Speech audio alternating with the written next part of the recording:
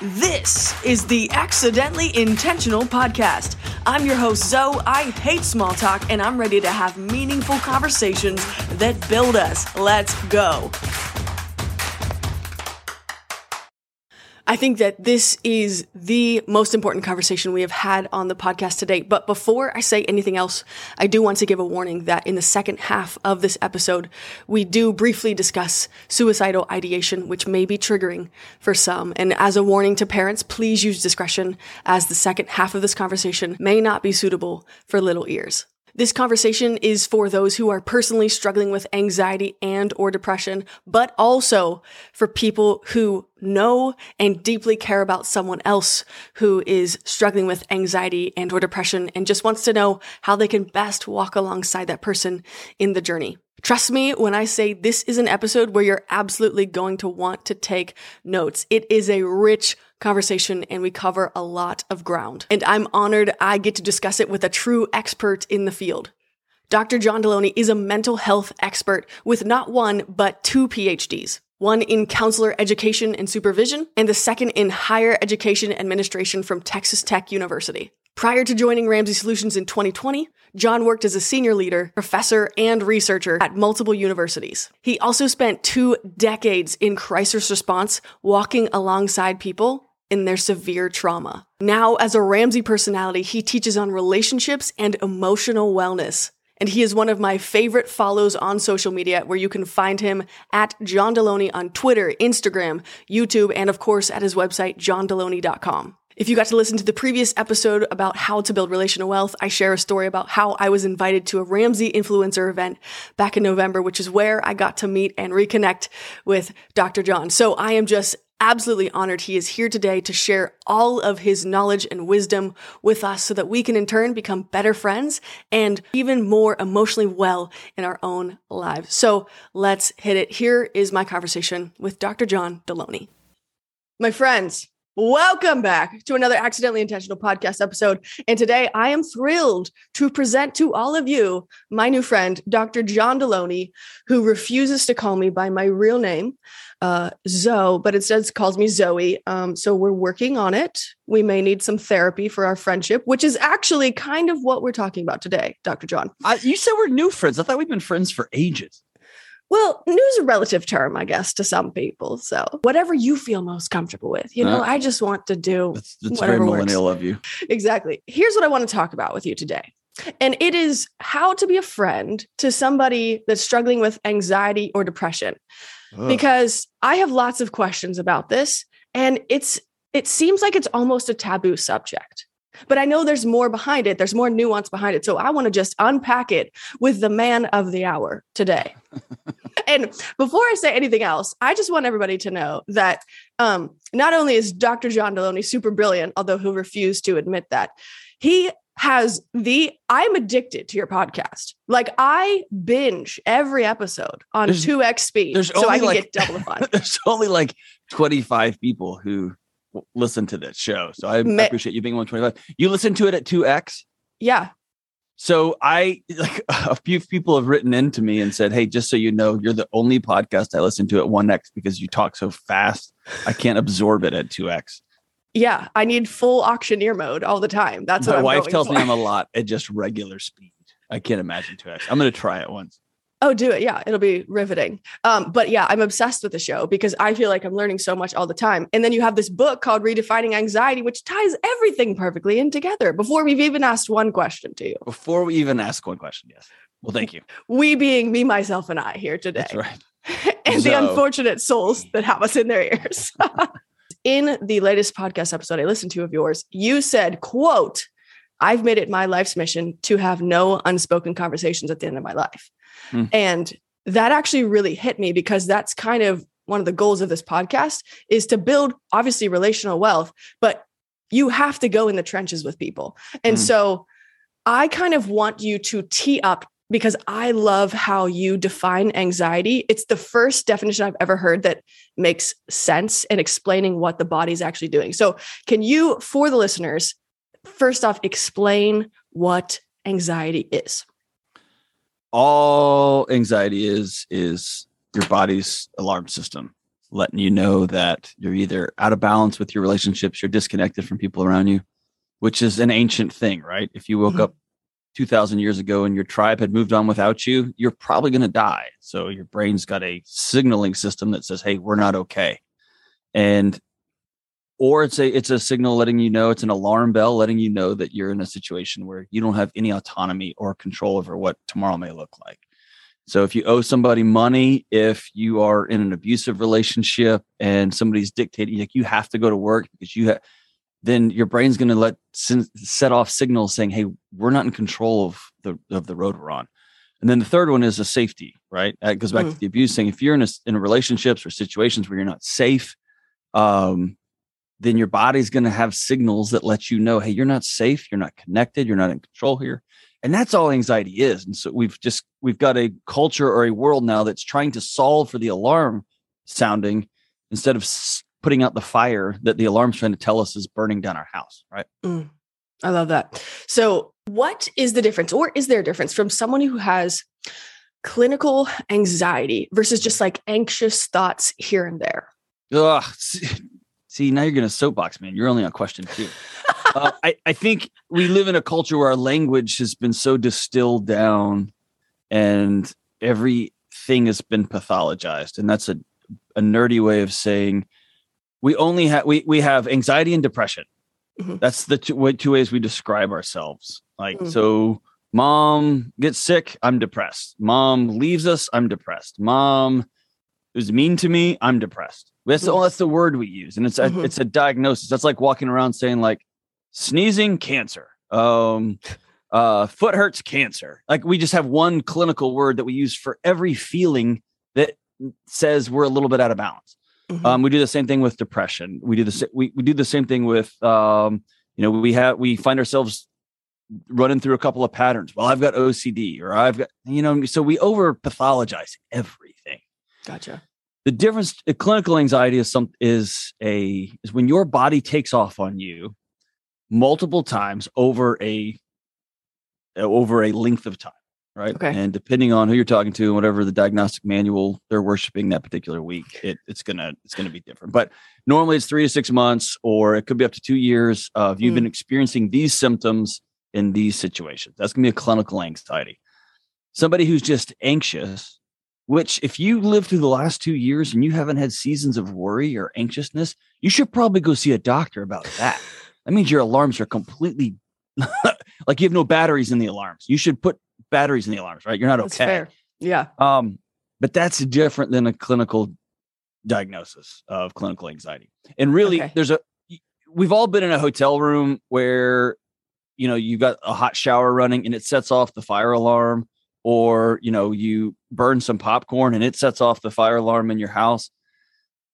There is a point when your alarm system becomes triggered by so much stuff. It becomes too sensitive. It becomes dulled down. So there is a season where we got to get our alarms tuned up. That's why I think medication can be helpful for a season. I think seeing a counselor can be helpful for a season. Walking with a coach or a mentor, those things are important. But that's about tuning the alarm up. That's not trying to shut the thing off and unplug it and put it in a drawer.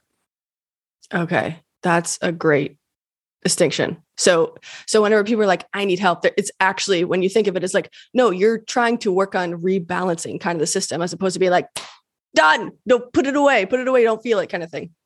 If you ever feel anxious, the first question you should ask yourself is not, how do I turn this off? The first question should be, what is my body trying to tell me? Where am I disconnected? Where am I not safe? Or where am I out of control? Where am I not in control? And 99 times out of 100, we can point to that. Whenever I experienced clinical anxiety years ago, it's when I couldn't turn the news on, my body would just take off on me. And the alarm system got too sensitive. And there's a series of desensitization things you do work with a counselor, and you lean into those triggers. You don't run from them. That makes so much sense. So if you are, well, let's say you're someone who maybe has anxiety, like been diagnosed with it, but you're kind of embarrassed to tell people about it. What are signs that a friend could recognize on their own in another friend, if that person doesn't kind of want to talk about it, feels like they're a burden, etc.? I guess I just have to paint a picture of my friendships and just my personality. I tend to be pretty direct with things. If I have a friend who's struggling, I just ask my friend if they're struggling. I think one of the, geez, I feel like I'm bashing society these days. I sound like a 90s grunge metal song where I'm just like the man. Yeah. We are all in such a hurry to give each other advice all the time and to try to solve each other's problems all the time. And that's not my job. Even with my best, closest friends, even with my wife, my job isn't to solve all of her problems. My job is to show up and be present. If they invite me in, then that's where I can be of service to somebody. The worst thing you can do for somebody who's got anxiety is to point out, hey, you've got anxiety and here's what you need to do. That just that is a signal to your body. Oh, I'm out of step with you too, huh? And the alarms are going to ring louder. They're not helpful. It's when somebody comes to you and says, hey man, do you not think the weather's crazy or the markets are crazy? Or do you think this all coming down? That's when somebody's inviting you in to say, well, here's what I think. Gotcha. And I have a few close friends of mine that, I mean, one's a banker, one works with an HVAC company. One of my buddies I've known him since I was born, and he's the assistant manager at like Napa Auto Parts. I mean, and folks who are college presidents, all those folks, at some point, I invited them in and they gave me their little pearls of wisdom, but it came at an invitation, not at somebody trying to insert themselves in somebody else's life. But I'll challenge any friend, if you don't know how to address a situation with somebody you consider a close friend, someone who's given permission to you to speak into their life, lead with that. I feel like you're not okay. And I don't even know the right question to ask you right now, but I feel like you're not okay. If you don't want to talk about it, that's awesome. I want you to know I love you and something feels off with you. And I'm here if you want to talk. That's it. And then I'm going about my daily business because my job isn't to fix all my friends. Okay. So what if, you have this conversation, they're like, actually, yeah, I'm anxious. It's like, I'll get out all the time. I don't know what to do about it. What can a friend do at that point? I think a friend can ask great questions and provide a glimpse into reality. A good example for me is I had a season of life where it was in 08, 09 when the market collapsed, and then I was buying a house and I was working in higher ed, which was a failing industry. And it was just one compounding economic thing after another, after another, after another. And for whatever reason, my body identified economics, and we grew up with not a lot as a kid. And so I've always had stress around money. I was born into a chaotic system, a chaotic relationship with money and with economics and with finance. And the reality is the market is so big now. If it goes away, we all die, and we die and we can't do anything about it. You know what I mean? It just all stops. Look at the supply chain issues we have now. They're in a boat, like right over there. Can we just go get them? And like, why aren't we swimming to them? Yes. Right. Why are we not? Why are we literally not swimming to get the stuff? We're not. We're just sitting here. There's nothing, you know what I'm saying? So I felt powerless. And for some reason, my brain and my body connected my inability to control my feelings of not being safe with the stock ticker. So I worked at university. I'd walk by the business building and I'd see the stock ticker going by, and boom, my stomach would drop. My heart would start racing. Wow. And I even got to where I would start laughing. I'd be like, there's nothing happening right now. And if it was a green arrow pointing up, I'd be like, we're all going to live. And if it was a red arrow, my body responded as though there was somebody chasing you with a hatchet. And I could say, there's nobody. What are we doing? But it just got so out of whack. Right. Yeah. And I got a buddy who's like a phenomenal banker. He makes more in a year than I'll make in my lifetime. And he's one of my oldest friends and a former roommate. And so we sat down. I just said, hey, I need you to walk through this with me. And he gracefully, very ungracefully said, you're nuts. This isn't real. Or this is real. And his famous quote to me was, John, I don't have a meteorite plan. If the US dollar contracts and goes away, we're going to be eating our neighbors' pets for food. We'll figure that out when it happens. I don't have that plan. And I remember, but he gave me a picture of reality, and he was a voice that I trusted. Right. And I had to go work with a counselor so I could learn some tips and tricks so my body wouldn't take off on me every time I saw X or every time I saw Y, right? So it was both and, but I think it's speaking truth in a gentle way, not to win or convince somebody, but just to point out reality. Here's where we are. And what are some of those tips and tricks you learned to help manage the anxiety you were feeling?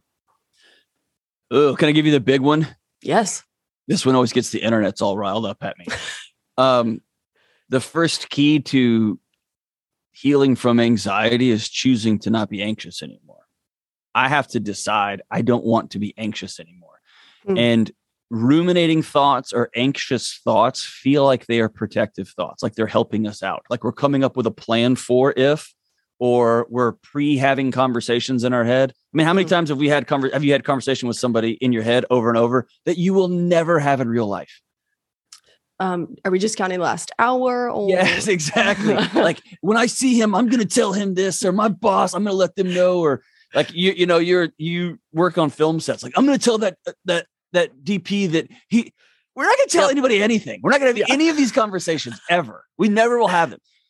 And but we feel like it's good thinking, like it's helpful thinking, like it's important thinking.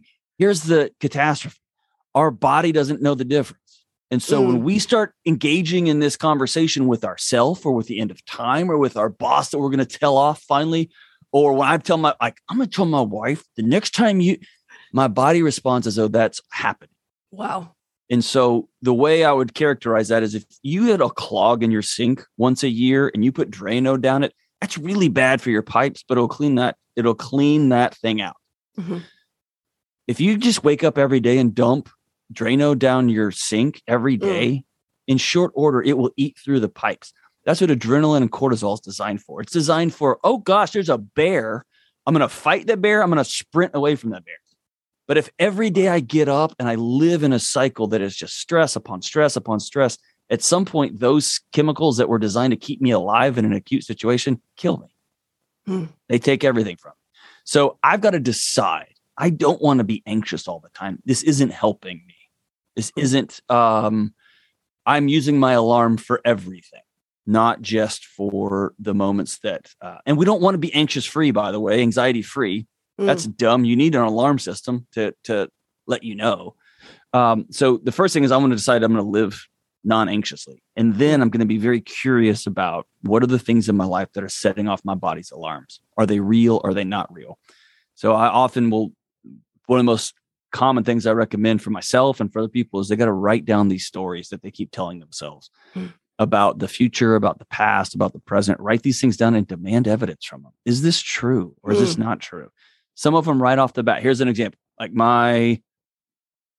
I may have told you this in private conversation. My daughter, I was doing something. I was walking out of the house and it was like 5 or 6 in the morning. I was going out in the yard to do one of my woo-woo workouts in the morning.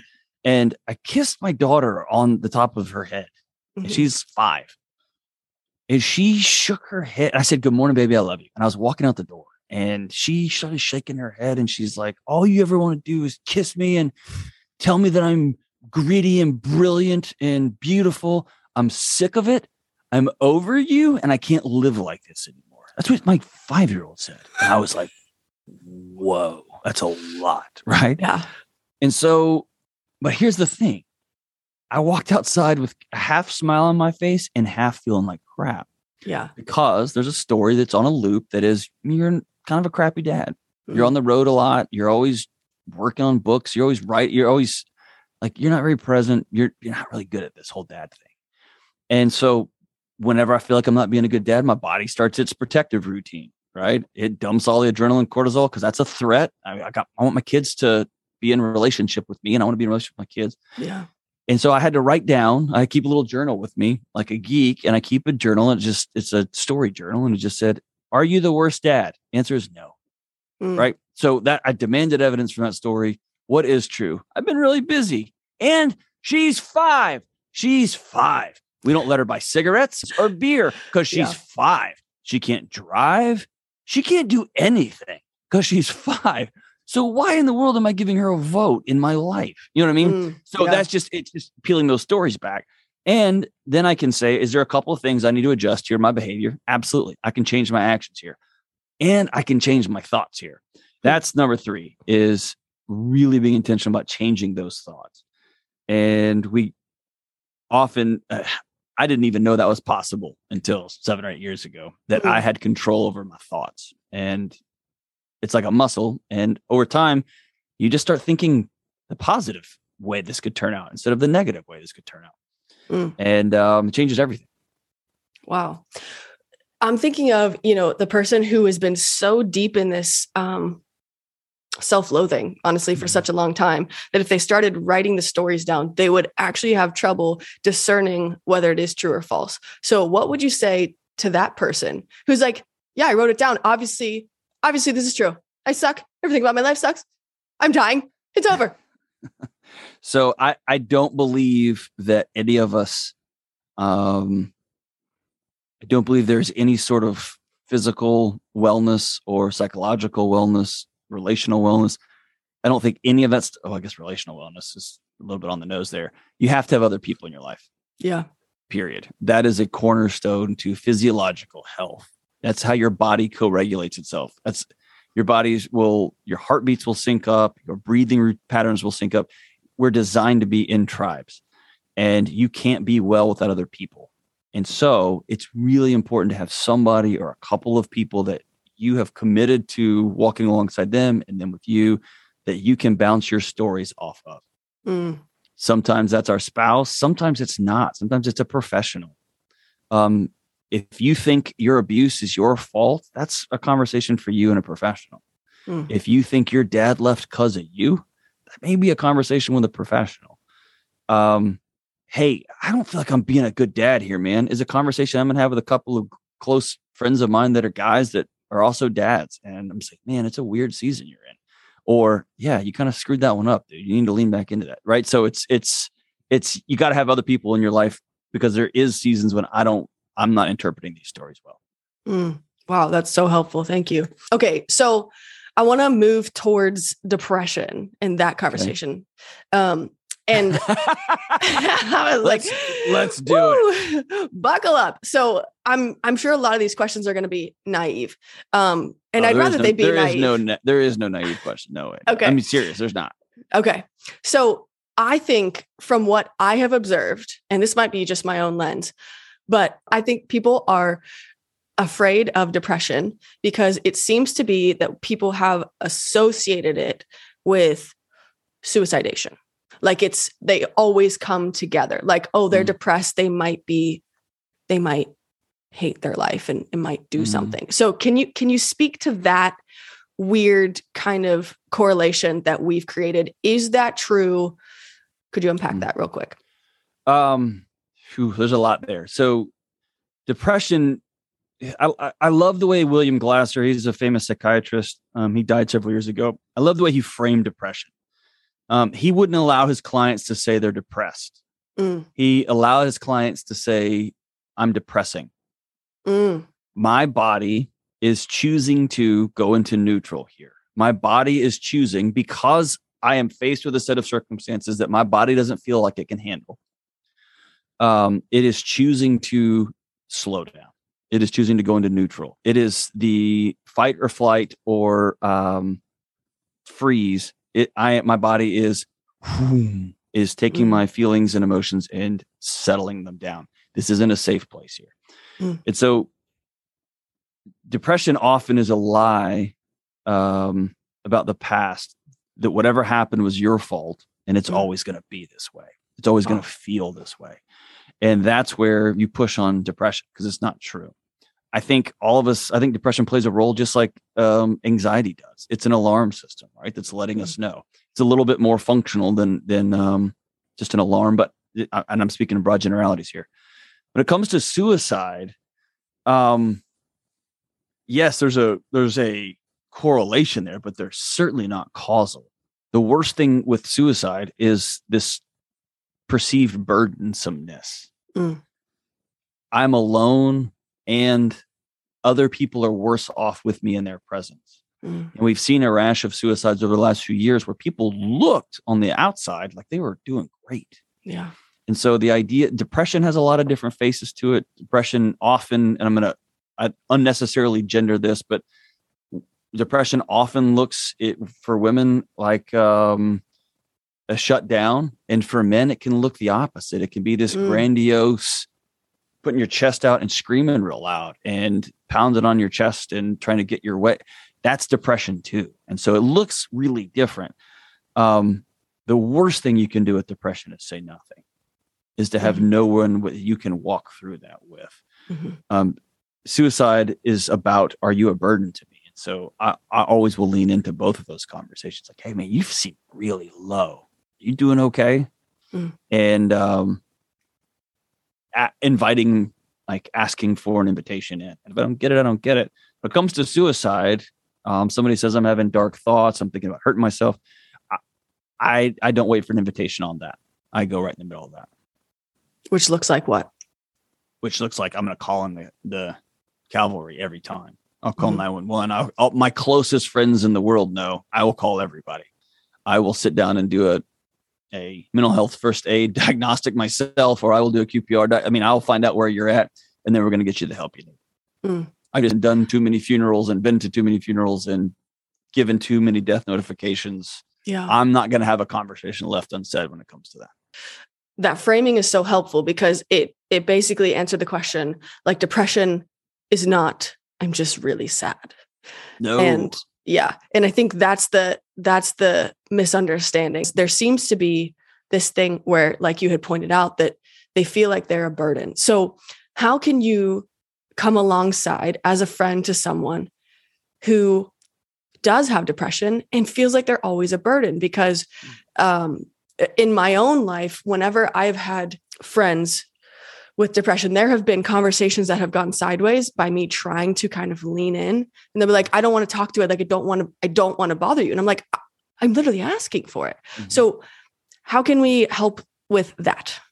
I think it's knowing our limitations and what our skill set is and where our ability to help love somebody meets their desire to not be loved in this moment or in that way. And that can feel really unempowering. It can feel small. It can feel scary. I've had friends in my life. I've especially had students and people I've walked alongside and said, you don't have to tell me, but you're going to tell somebody. And you got 24 hours to tell somebody.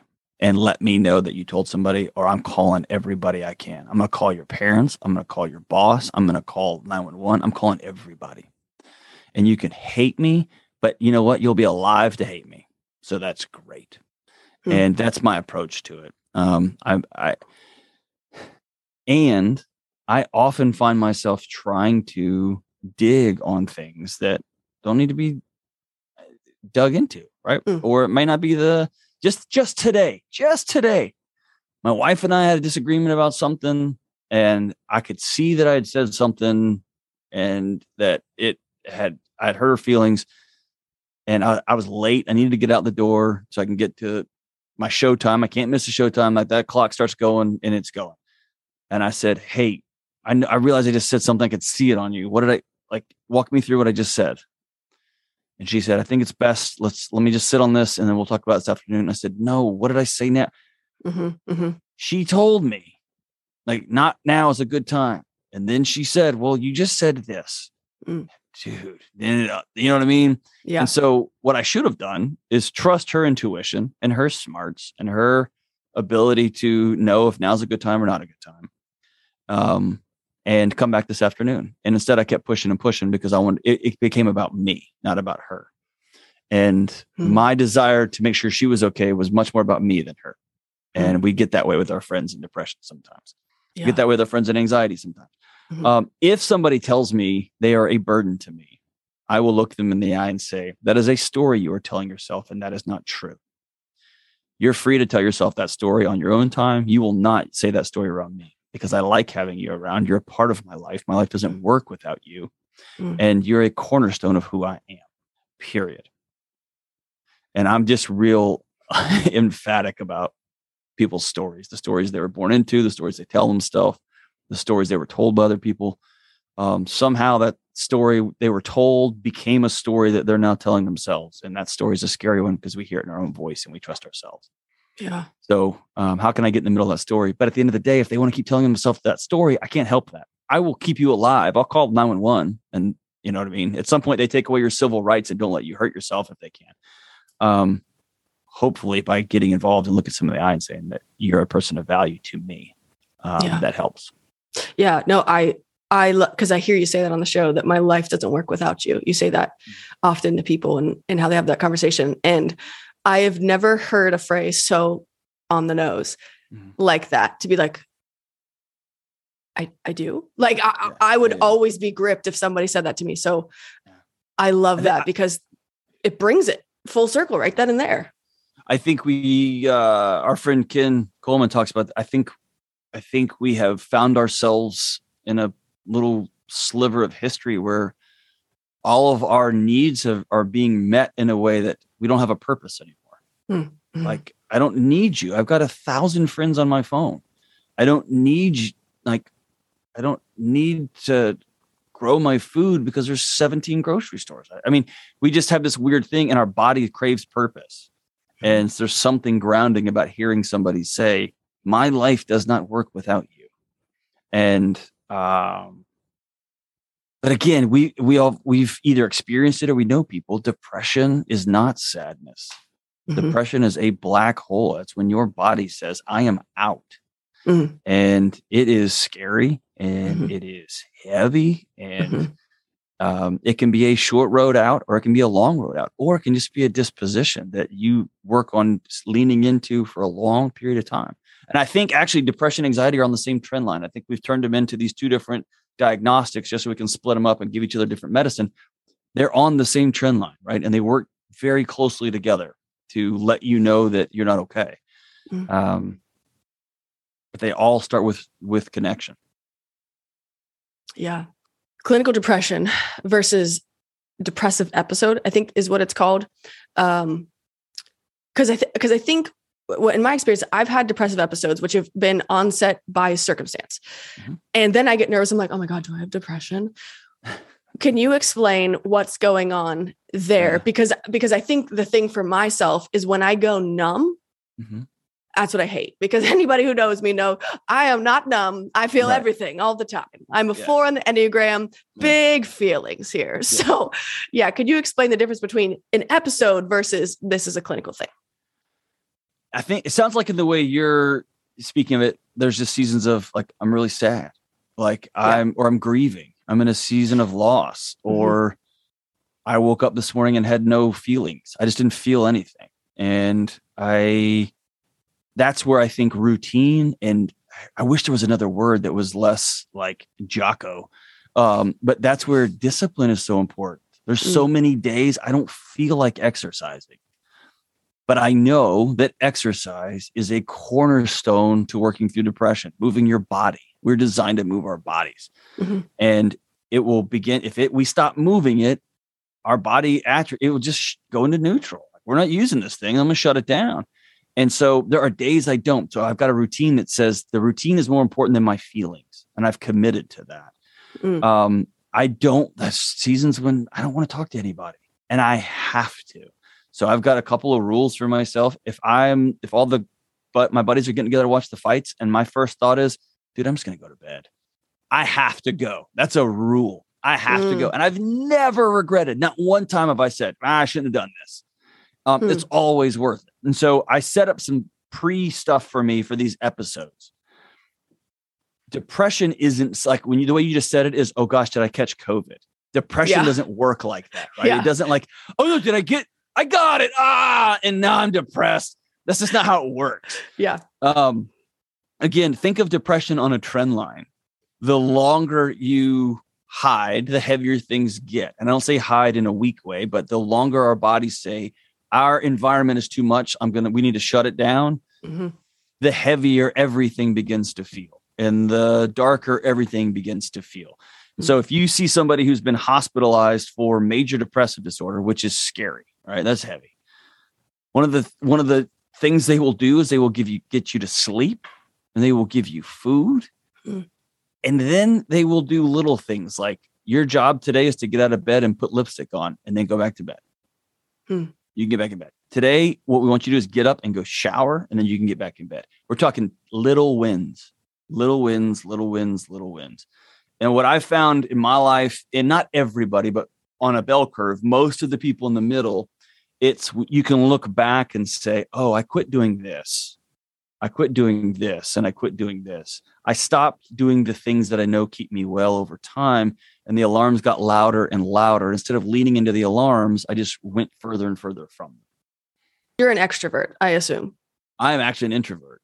Okay. Because whenever you're talking about going to the fights versus wanting to sleep because you just want to tap out. If a friend is noticing this where you're like teetering on the line, you're like, I kind of don't want to go out. Should that be when the friend is like, hey, I want you there? Is that something that could help in that situation? Absolutely. Dude, yes. Okay. I do that all the time. And I'll peer pressure my friends and say, dude, you're coming. I'm paying for it. You're coming. You're not going to not come. There will be enough messages. They get the message that I wanted you there, that we wanted you there. Yeah. And some people are just tired, man. They need to go to bed. Some people, like, you know what I mean? They've had a crazy I don't understand. I know you don't. They have a crazy month, whatever. So they know they're going to get a ribbing from me, and I'm not going to be an idiot about it. I've got some buddies that still try to peer pressure like we're in middle school and do it. That's dumb. Like, you're going to know, but also life happens, man. And maybe your wife wants you to stay at home, or your husband wants you around, or your boyfriend just called and said, hey, we're going to hang out. And of course, hang out with your boyfriend, not a bunch of idiot guys watching the fights, whatever the thing is. Yeah. Or you've got a 2-year-old and you'd rather just sit and play with your 2-year-old and hang out with a bunch of idiot guys yelling and screaming at 2 grown people punching themselves in the face for money. Like, so I get all of that, but you're going to know I wanted you with us. That's again, that goes back to not letting things be unspoken. Mm.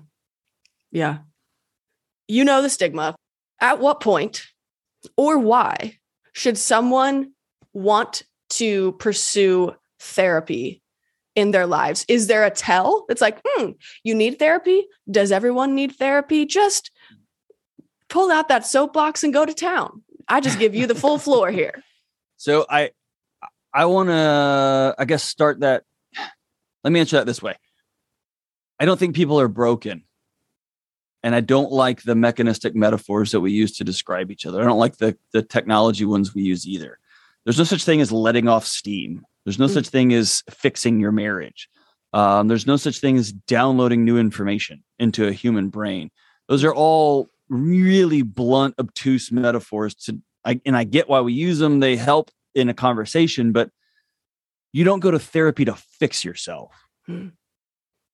Instead of talking about fixing, I like the idea of learning new skills, of practicing new skills, of healing, and teaching your body that, yes, that happened in the past, but we're safe now. And that's what therapy's for. And so under that new paradigm of therapy, anyone could go. I had a great counseling professor, Dr. Marbley. She was just a savant, man. Just one of those people you're in the presence of and you realize she's about 11 times smarter than me, maybe 12. It's just like exponentially. But she said one of the challenges with mental health care is we often wait till we are in crisis before we go talk to somebody. She said that's like waiting till you have the flu to go sign up at the gym for your new workout program. That's the worst possible time to try to get well because you're sick. The best time to go is when you and somebody you're dating, when you and your partner are just crushing it, to go, let's go learn some new skills. Let's go practice some things with a professional, with a neutral third party who can poke and prod on us because we're as good as we are right now. Let's get better. That's when you're like, man, I'm doing really good, but I've suddenly looked up and I've added 15 pounds and I haven't called my buddies and something's just a little off. I'm going to call somebody and chit chat. And maybe they can point something out in my rearview mirror that I can't see. So I hate that there's this big clinical diagnosis. I mean, differentiation between some of these terms, but like Kobe Bryant, one of the greatest basketball players of all time, had a nutritionist, had a workout, like a personal trainer, had a shooting coach, had a defense coach, had a head coach. I mean, had a whole group, had a counselor, had a whole group of professionals looking at blind spots in his life, saying, hey, you're not seeing this, but let's check this out. Or what if you thought about that? I think we all can use some sort of coach or some sort of therapist or some sort of neutral third party helping us achieve the things that we want to achieve or heal in the way that we want to heal. Yeah.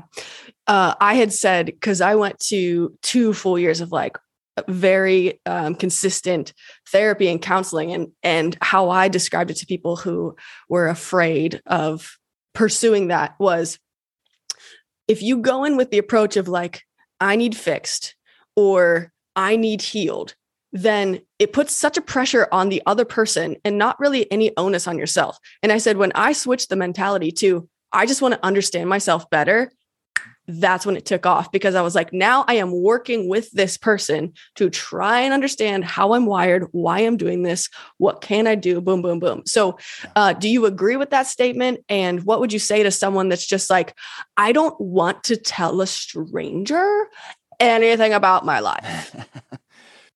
Yes, to the first part of you are responsible for your own mental health journey. Nobody else can fix you. That's not their job. Their job is to hold up a mirror and walk alongside you and help you practice things. The greatest gift a counselor can give you is practicing conversations, practicing reflection, practicing looking for things that you missed. I'll never forget. I had it was not a therapist. It was just a buddy. It was when I was dating my wife and we were back in college, and she said some things that she's like, you're a jerk and you do this. And I told one of my buddies, his name's Trevor. He's still one of my closest friends. And I told Trevor, dude, she said this, and this. And he got quiet and he was like, oh, are you serious? And I'll go, yeah. And he goes, absolutely. She's right. You're the worst. And it broke my heart because I didn't want to be a jerk or anything. I didn't realize that this behavior plus that behavior, like, oh gosh, I'm that guy. I'm being that guy. And so I had a buddy who just held up a mirror and said, are you serious? Of course that's you. And since that time, it's been, I never want someone to characterize me that way. Yeah. And so sometimes it's a matter of, I've been working out a lot. Well, let's keep a journal. Oh gosh, I work out once a month. A lot is not what I thought it was. Or I'm sleeping great. And then you start tracking your sleep. And I know I'm going to pay somebody $150 or $100 that I don't have, that's expensive, to walk alongside and look at my data points. How'd you sleep this week? Actually, I only slept 2 weeks. And then here's the magic question. Why are you choosing to only sleep 2 days out of the week? Why are you only choosing to take care of yourself in these ways? And earlier today, I took a call on my radio show and somebody said, I've seen 8 therapists and I need to know if this actually works. And we walked through therapy and I asked her, why are you now choosing to continue? There's no more mining you need to do. You know about your childhood traumas. You know about some of your triggers. You know about your bipolar disorder. Why are you now choosing to live in a way where you're not at maximum healthiness? And she was like, oh, and right. So that's, I don't know. That's what the therapist is going to walk alongside you. And you had a second part to that question. What was it? Talking about like telling to strangers, just get over yourself. Get over yourself. I don't want to tell them. Well, tell somebody, but I saw this the other day. I think it was, I don't remember who it was. The guy's a genius and his name's not coming to me, but he said, if you complain about something to 3 or more people, you're not looking for a solution. You're looking for somebody just to whine to. Yeah. Right. And so if people who say, I don't want to tell them to a complete stranger, either you have somebody in your life that you trust that you can talk to, or you're choosing to not be well. That's really your options. I've got strep throat, but I don't want to take pills. Well, cool. Then you are choosing to be sick. That's a strange choice to make in this modern era, but high five to you. You know what I mean? Yeah. Like go get them. And I just don't buy that. It's just a cop out and it's an argument. Go talk to somebody. They're trained professionals. That's like saying, I don't want somebody with their big hoses to put the fire out at my house. Like, I want to use my little hose. Why? Why? That's what they're trained to do. Go talk to somebody. Yeah. And and I'm being kind of a jerk, but let that fear, be curious about the fear. Let that be a signal. Why is your body telling you that telling somebody what's going on in your heart and mind is a scary thing or an unsafe thing? Because it shouldn't be. So lean into that fear. Be curious about the fear. Start there with a counselor. I don't want to talk to you. I'm scared to talk to you. I feel weird talking to a perfect stranger. That's a great way to start a counseling session. Mm-hmm. Well, I blame the parents who are saying stranger danger growing up. And now we have to pay to talk to a stranger. What is happening here? No, I'm just kidding. I do think, and my colleagues across the country who are mental health, I do think we have reached another bonkers place in our society. We've outsourced everything. And what used to be handled with the wisdom of elders in our small communities or small tribes, or we were all looking out for each other, or we were all invested in our people, whoever that happened to be, being well. And I'm speaking of a utopia that never existed. I know that, but the idea that one of the chapters in my new book is about loneliness. And the last statistic I've read said 3 out of 4 Americans, when faced with a 2 a.m. crisis, have 0 people to call. None. 0. I have nobody to call that could come to my house at 2 a.m. and watch my kid while I took my wife to the ER. 0. Think about how preposterous the idea of a hotline is. The fact that a government had to put a group of strangers in a room to answer a phone from another stranger because we don't have anybody to call. We don't know our neighbors. We don't have anyone at our churches anymore. We don't have anyone from work that we trust. Everything's been HR'd out. We just professionalize everything. So in many ways, the rise of quote unquote mental health care, we need more mental health professionals, but more than that, we need more neighbors. We need more people who just speak into our lives. Yeah. You know what I mean? Yeah. And we need less trauma everywhere. God almighty. Anyway, it's everything. It's both and. Yeah. No, that's so helpful. And this entire conversation has been, look at all my notes I took. It's clearly been a great class today. Thank you, sir. No, but I really appreciate this conversation. And I think it's going to bless and also really help a lot of friendships out there. So thank you for taking the time to have it with me. Here's the greatest thing a friend can do for another friend. Yes. Show up, be present, be more, let them tell their story without you telling yours, and ask good questions. I love it. That's it. I love it. That's it. If your identity in your friendship is I'm the advice giver, you're a lame friend. If your identity in your relationship is I'm the question asker, nobody ever finds out about, well, then you're a lame friend. Dude, just show up and be in a relationship. If you feel like I can't tell this person that thing, that's a signal. Ask yourself why. Be curious about those signals.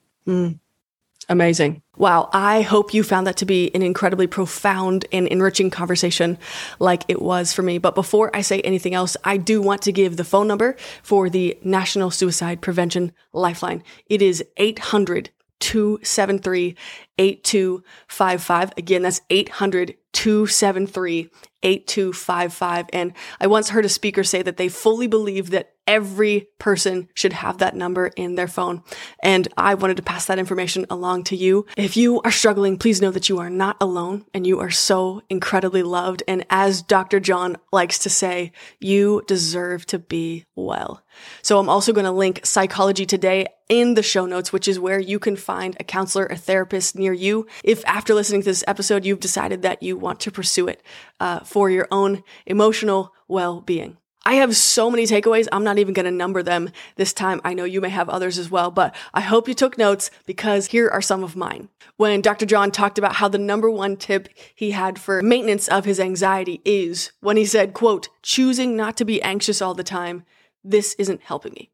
And not in a sarcastic way to say, oh, well, that's simple now. I'll never struggle with that again. But rather making it a conscious effort to recognize when the thoughts come in and then asking yourself, is this real? So essentially confronting the anxiety alarm that goes off in our bodies and determining whether your body's trying to help you versus harm you.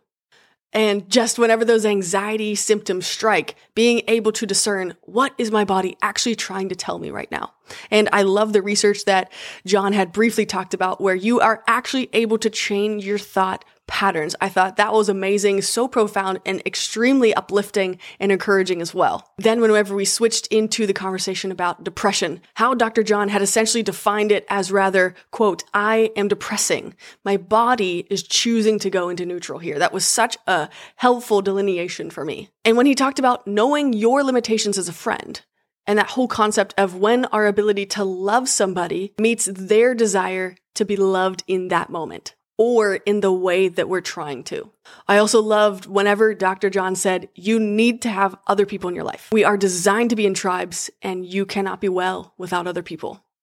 And I loved that moment when he talked about having a conversation with someone who believes that they're a burden, looking them dead in the eyes and saying, my life doesn't work without you. What a powerful and truly honest statement that could be to remind those that that story they're telling themselves of being a burden is absolutely not true. And then whenever he discussed the stigma of not wanting to go to therapy or counseling, and how he basically defined it as, you don't go to therapy to fix yourself. You go to learn new skills, heal, and teach your body that, yes, that happened in the past, but I'm safe now. And then this quote really hit me when he said, waiting until you're in crisis is like waiting until you have the flu before signing up for your new workout program. That's the worst possible time because you simply aren't well then. Now, that's not to say you can't go at all. That's just to say, hey, make it a priority to go ASAP, whether you are feeling amazing or maybe not your best self as well. But if you can, quote unquote, catch it early, you're going to be ahead. And then this statistic broke my heart when he said that 3/4 of Americans with a 2 a.m. crisis have 0 people to call. And I personally want to absolutely obliterate this statistic. This seems unacceptable to me. And yes, you and me, we can actually be that change. So let's do it. Let's build relational wealth and dig in, have hard conversations, walk alongside people, and let them know how much they mean to us. At the top of the episode, I shared how you can connect with John Delony at John Delony on Instagram or Twitter, or his website, johndelony.com, his YouTube, and his podcast, The Dr. John Delony Show, is absolutely incredible. I was not exaggerating when I say I binge listen to every episode, and I'm going to put all the links down below in the show notes as well. Also, quick plug, I just read his book, Redefining Anxiety. It's a real quick read. It's not even 100 pages. And man, it has really helped me personally. And I know it could absolutely do the same for you. He also has another book that should be coming out in 2022, which you bet I'm going to plug because I just loved everything he shared with us today. So guys, thank you so much for being a part of this conversation. And please know that I want this conversation to get into as many ears as possible, because I know just how many of us are committed to walking alongside people and reminding them that they're not alone, because that's how we build relational wealth. So please share this episode on Instagram, Facebook, all the socials, and please feel free to tag me at Zoe Asher or the podcast Accidentally Intentional and John Delony on all of those as well. Guys, I'm excited for us. I'm excited for who we can be heading into this new year, the friendships we can make, and how much stronger we can become together. I love you guys. I'll see you next time on the Accidentally Intentional podcast. Was there someone that came to mind as you were listening to this episode? Because if so, please share it with them.